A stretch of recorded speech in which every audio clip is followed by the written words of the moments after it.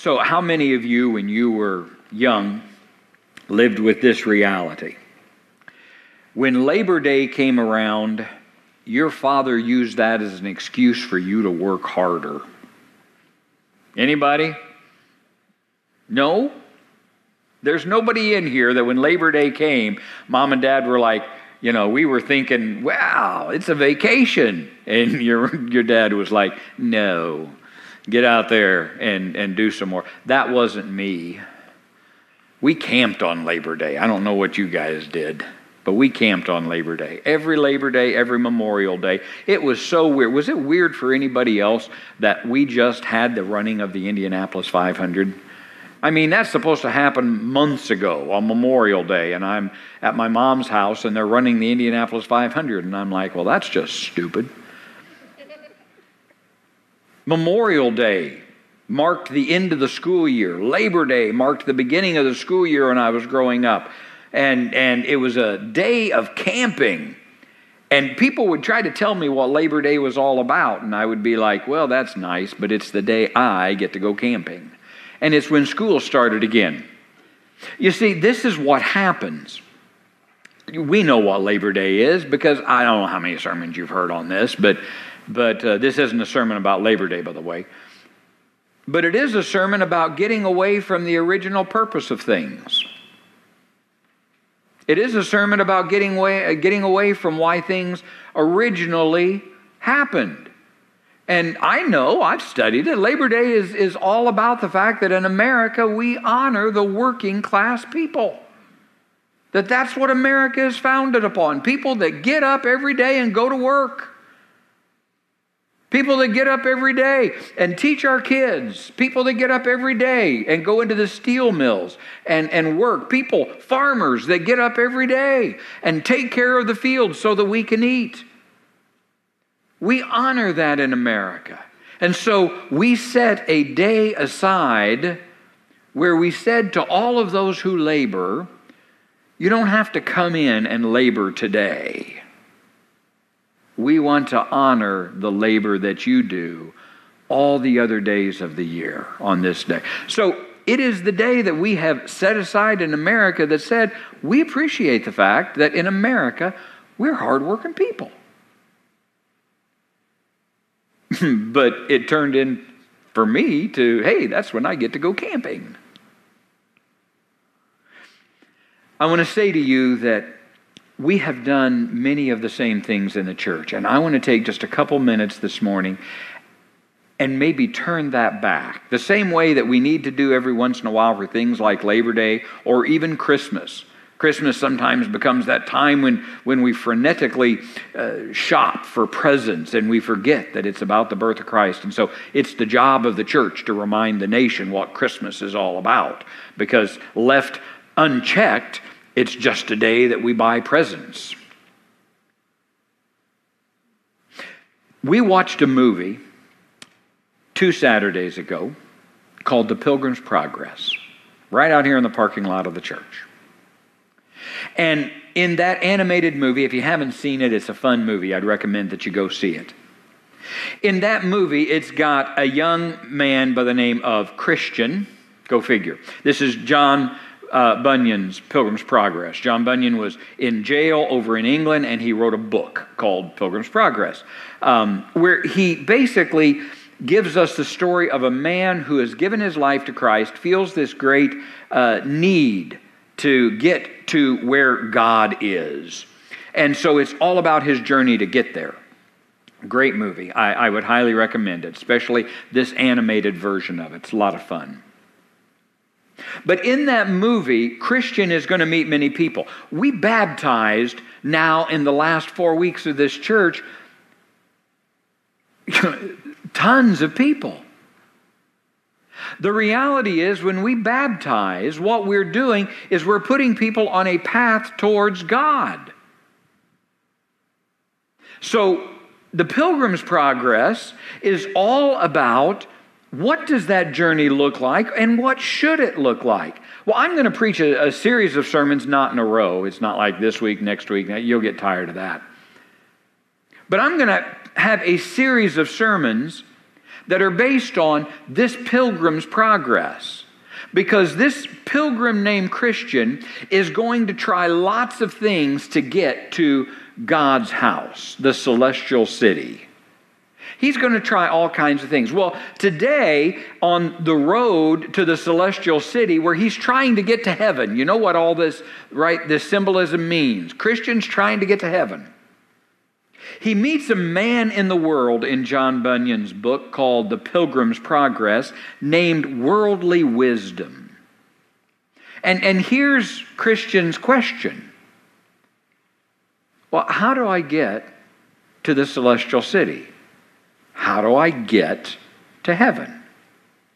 Is that not a question that has to be answered by every Christian? Is that not a question that you have? How do I get to heaven? There's a man that's going to come up to Jesus, and he's going to say, "Good master, what must I do to inherit the kingdom of heaven? What do I have to do to get where God's at?"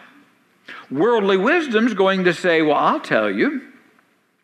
There is a village up ahead that can help you with that very thing. In that village, you're going to meet a man named Mr. Legality. And you're going to meet another man who is the son of Mr. Legality called Morals.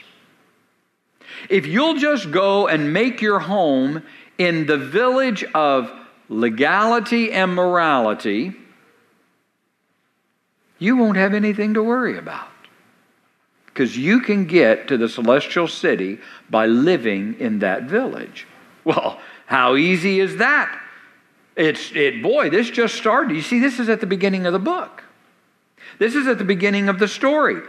The world has said, you know what this means, right? The world has said to us, you want to make it where God is, you want to do what God wants you to do, there's an easy way to do that. We've got laws and we've got morality. And that's what God expects out of you. Did any of you learn that in your Christian upbringing? Just be good. And so Christian thinks this is a great idea. One village, two men, and they'll be his guides. I'll just go and learn what's legal according to God. I'll just go and learn what's moral, and I'll just do those things, and I'll reach the celestial city. So Christian builds his life. And I'm going to tell you that there are a lot of Christians, that's us, that have built their lives on, all I have to do is the legal thing and the moral thing. Well, let me tell you what morality is. All right, here's the preaching moment. Morality simply means that you do what's acceptable. How often does that change? If you're going to live in the village of legality and morality, then what you're going to do is base your life on what's acceptable. Oh, but we're Christians. So that means we're looking for what's acceptable to God. And of course, God told us what that was in His book, right? And so now you've got to find the person that tells you, according to God, what's acceptable to God. And there are as many versions of that as there are people in the world that read God's Word. So who in the world gets to tell you what's acceptable or not acceptable to God? If you're going to live in the village of morality, who gets to tell you what's acceptable? Well, in that village, for Christian, in that book, it was Mr. Morality. He told you what was moral. So maybe it's the preacher. Maybe it's your friend. And they'll tell you what is moral, meaning they'll tell you what's acceptable. But boy, there's a whole lot more than that in Mr. Morality, because maybe Mr. Morality doesn't care anything about the Bible. So maybe you begin to say in your village, well, this is what's going to be acceptable. Well, but that's okay because we've got the law. Mr. Legality is the father of Mr. Morality in John Bunyan's book. And so not only do we do what's acceptable, but we decide what's acceptable by what we have said is legal. And of course, in the Bible, we know what's legal. We have 66 books in the Bible. 66 books. In other words, the Bible is a book, but in that book there are 66 other books, right? There are 66 individual books. 2 of those books are books of the law. 2 of them. That's it. Leviticus and Numbers. If you want to find the laws, and by the way, those are the 2 least read books in all of the Bible. When people get to Leviticus and Deuteronomy, it's like they fall asleep, and when they get up, they're 10 chapters further in that book than they were when they went to sleep, but they didn't read a single word. Because nobody wants to read the books of Leviticus and Numbers. Now, Deuteronomy is a little bit different. It's got some laws in it, but Deuteronomy is one of those books. It's great because Moses, who wrote the books of Leviticus, Numbers, and Deuteronomy, because Moses was the one up on the mountain, right? Moses was the one that was hearing God's laws. Joshua was the one writing them down, but Moses was the one hearing the laws. So in the book of Deuteronomy, Leviticus, Numbers, Deuteronomy, Moses just says, let me tell you what I understand these laws mean. All right, so we've got 2 books of law and 1 book from Moses that says, now here's what I think they all mean. Here's what I think we're supposed to do. Great books, Leviticus, Numbers, and Deuteronomy. But that's 2 books. That leaves 44 other or 64 other books in the Bible that are about what? The people of God figuring out how to live in a way that puts us in right relationship with God. 64 other books of the Bible. 2 of them are the law of the Bible. And yet those 2 books become the stumbling blocks of so many people on their journey to God. Because people decide they want to live in the village of legality. Now, does that mean laws aren't important? Well, let me ask you something. Does anybody know how many laws we have in the United States of America? Get ready to have your mind blown. In the federal government, they tried in the 1980s to count the number of laws. Now, this is when Ronald Reagan was coming into office, so it was the early 80s, and you remember what the big push was. The big push was, we got to get a handle on this stuff. They couldn't do it. They came close. It was the Justice Department that did this. Essentially, Ronald Reagan came in as president and he said, I want to know how many laws we have in the federal government. There are 51. This was in 1980. 51 volumes to the federal law. To give you a hint of what those volumes in the Library of Congress look like, because they just keep stretching. When it says volume 1, that's not one book. That's volume 1, and it fills bookcases of just volume 1, not just one book. Just guns. There are 20,000 laws in the federal government for guns. 3.5 million words.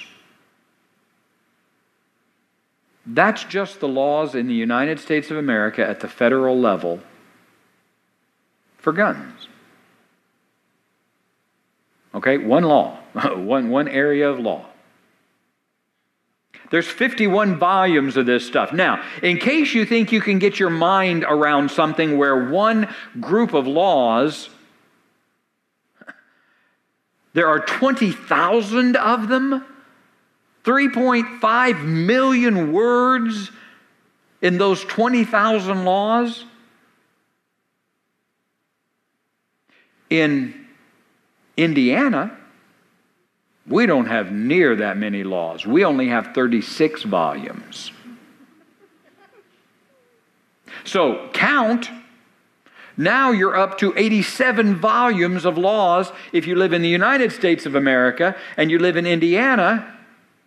And that doesn't count Spencer County. And that doesn't count Santa Claus.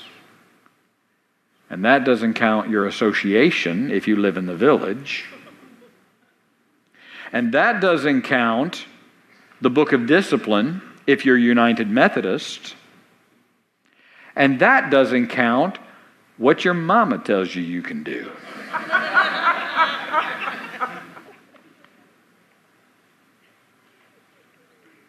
Do you get the point? If you choose to, and we're a nation that prides ourselves on what? We are a nation of laws. Good grief, that is true. You know, here's just an aside, but wouldn't it be wonderful if our Congress decided that one year what they were going to do was not pass a single new law, but they were just going to take the laws that we currently had and figure out how to help us all live better together? Congress thinks their job is to go and pass a new law every time they go. I beg to differ. I think that their job is to go to Washington, D.C. and help us figure out how to live together as people, because we're not doing a very good job of that right now. I don't think we need more laws. God didn't leave the Bible open so that we could write new laws into it. But let me tell you what did happen. God set laws down, and let me tell you one of the most basic laws, one of the first laws He put down. He said, remember the Sabbath and keep it holy. Didn't He? This day. Remember the Sabbath and keep it holy. Well, okay, but what does that mean? Well, obviously holy means to be like God, and we know what God did. God worked 6 days and He rested on the seventh, right? So, we know what He meant by that. He meant that we're supposed to work 6 days and we're supposed to rest on the seventh. Well, somewhere in there, just like Labor Day, we forgot what it means to rest. And so everybody decided that what it means to rest on the Sabbath is you're not supposed to do any work. Well, why did we decide that? Well, because we saw as we tried to live with God and we picked more manna than we were supposed to for that Sabbath day, it rotted. We worked on it and we were punished. So obviously, rest means we're not supposed to work.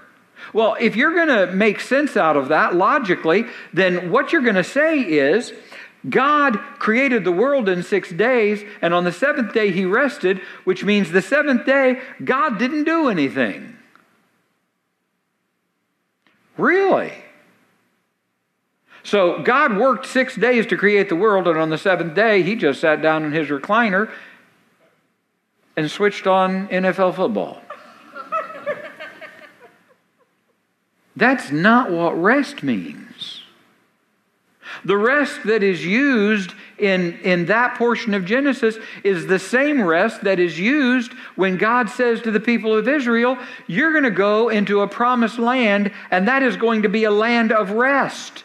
Does anybody think that when the Israelites, the Hebrews, went into the promised land and the first thing they had to do was begin to fight wars, that was a place that we would think of as restful? Well, to believe that, you have to believe that going to war is that day that you go, whew, man, that was restful. That's absurd. No, the Hebrew idea of rest, where God rests on the seventh day, or the Hebrews rest, or we take the Sabbath, keep it holy, and use it as a day of rest, means you dedicate that day to the things that God wants you to do. But that's not what the Pharisees and Sadducees told them that law meant. That law meant exactly what the religious leaders wanted it to mean, so much so that when God Himself came back into this world and decided on the Sabbath day that somebody needed to be healed, they looked at God and said, "You have broken the law." And Christ is like, "I made the law. What are you talking about, I broke the law?" "Well, you healed on the Sabbath." And Jesus says, if an ox falls in the ditch, you don't pull him out on the Sabbath? Of course you do. Because the Sabbath isn't about sitting in your recliner and watching NFL football or going to the beach with your family. Are all those things good things? Well, it depends on who your football team is. And don't think that I missed it that Stephen Rutherford is wearing a North Carolina shirt in here today, all right? I just want you to know that Randy Fisher has an Indiana mask on, all right? So his Indiana mask beats your North Carolina shirt, man. Oh, it's NC State, okay. Do you get the point? The Sabbath was supposed to be set aside for what's important to God. God worked 6 days to create, and the seventh day wasn't a day that He kicked back and did nothing. It was the day that He said, "Now, this is all going to work the way I have planned it to work." That's what it means to rest, to actually be active in the things God wants in this world. And maybe that is to be with your family. And maybe that is to watch your kids play soccer. It certainly is to come together as the people of God and worship God. There's all kinds of things that it can mean. But the Pharisees and Sadducees had squeezed it down to the point that in our modern era, when we pass a new law, the joke is, every time we pass a law, all we've done is create a new criminal. You ever heard that? Every time we pass a law, all we essentially do is create a new class of criminal in this world. In other words, all we've done is tell another group of people what they can't do, and if they do that, then they have become criminals to the law. Thus, I say to our Congress, wouldn't it be beautiful? None of them talk to me. But wouldn't it be beautiful if all they did was go and take the laws that we currently have and say, now how can we make these work for each other? You see, we don't need more laws in America. The Bible didn't need any more laws than 2 books out of 66. By the way, if you're Catholic, it's 73, and if you're Eastern Orthodox, it's 78. So we as Protestants, we've only got 66. Guys, our job's easier. What Christian learns in this pilgrim's progress towards God, because he tries to go live in legality and morality. He tries to live in that village. And the village chokes the life out of him. Because your relationship with God is not based on laws. And it's not based on morality. Does God have laws? Yes, He does. And we've got 64 books that tell us how to live with God. Study them. See what people tried. See what worked. See what didn't work. Talk to me. We'll have conversations about it. But for goodness sakes, what you can't do, what Christian found on the road to the celestial city, to heaven, was that if you base your relationship with God on what He says is legal or what you think is moral, then you will never be able. You can't obey. If you're a gun owner, you can't obey 20,000 laws. And that doesn't count the Indiana laws. And then you're going to carry your gun into Illinois. Better not, because they don't allow them. You can't obey 20,000 laws. You can't do it. If they want, they will arrest you for something. It's just the way it is. Because laws aren't the things that bind us together in relationship to each other. Do you think about the laws as you live your life today?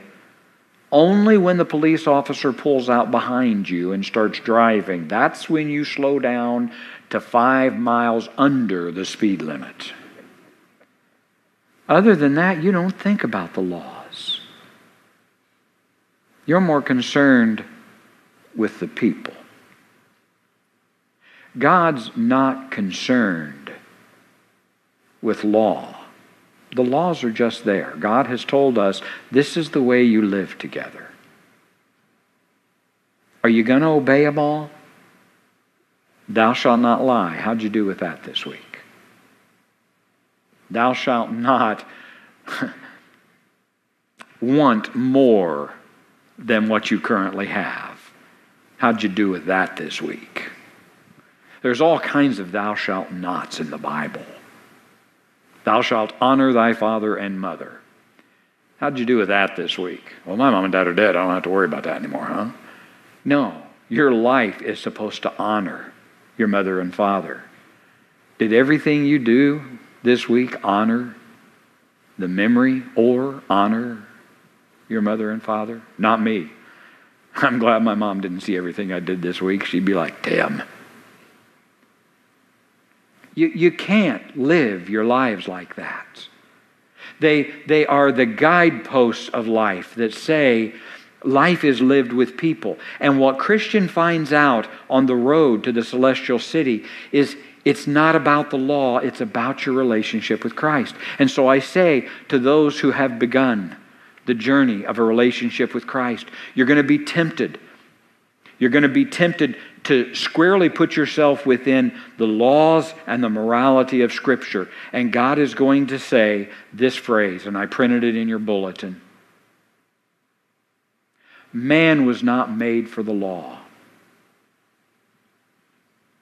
The law was made for man.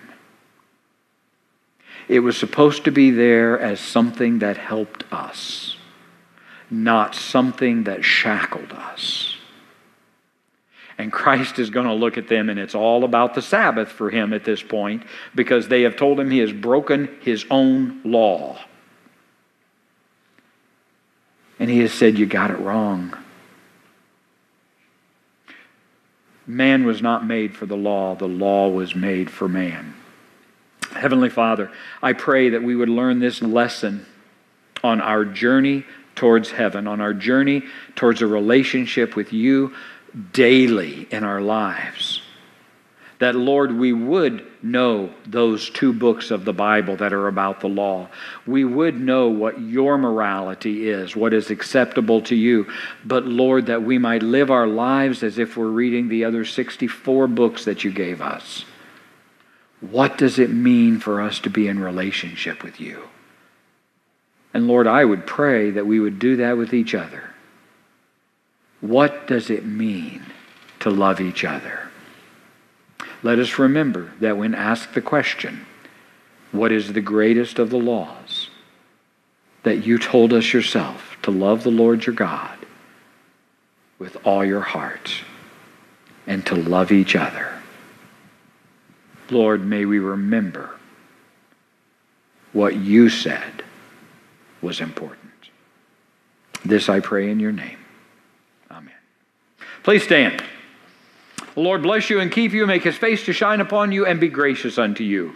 May God lift up his countenance upon you, and I pray this for you. God would give you peace. God is good, and all the time. Go in peace. Have a great week. Happy Labor Day, everybody. Enjoy your day.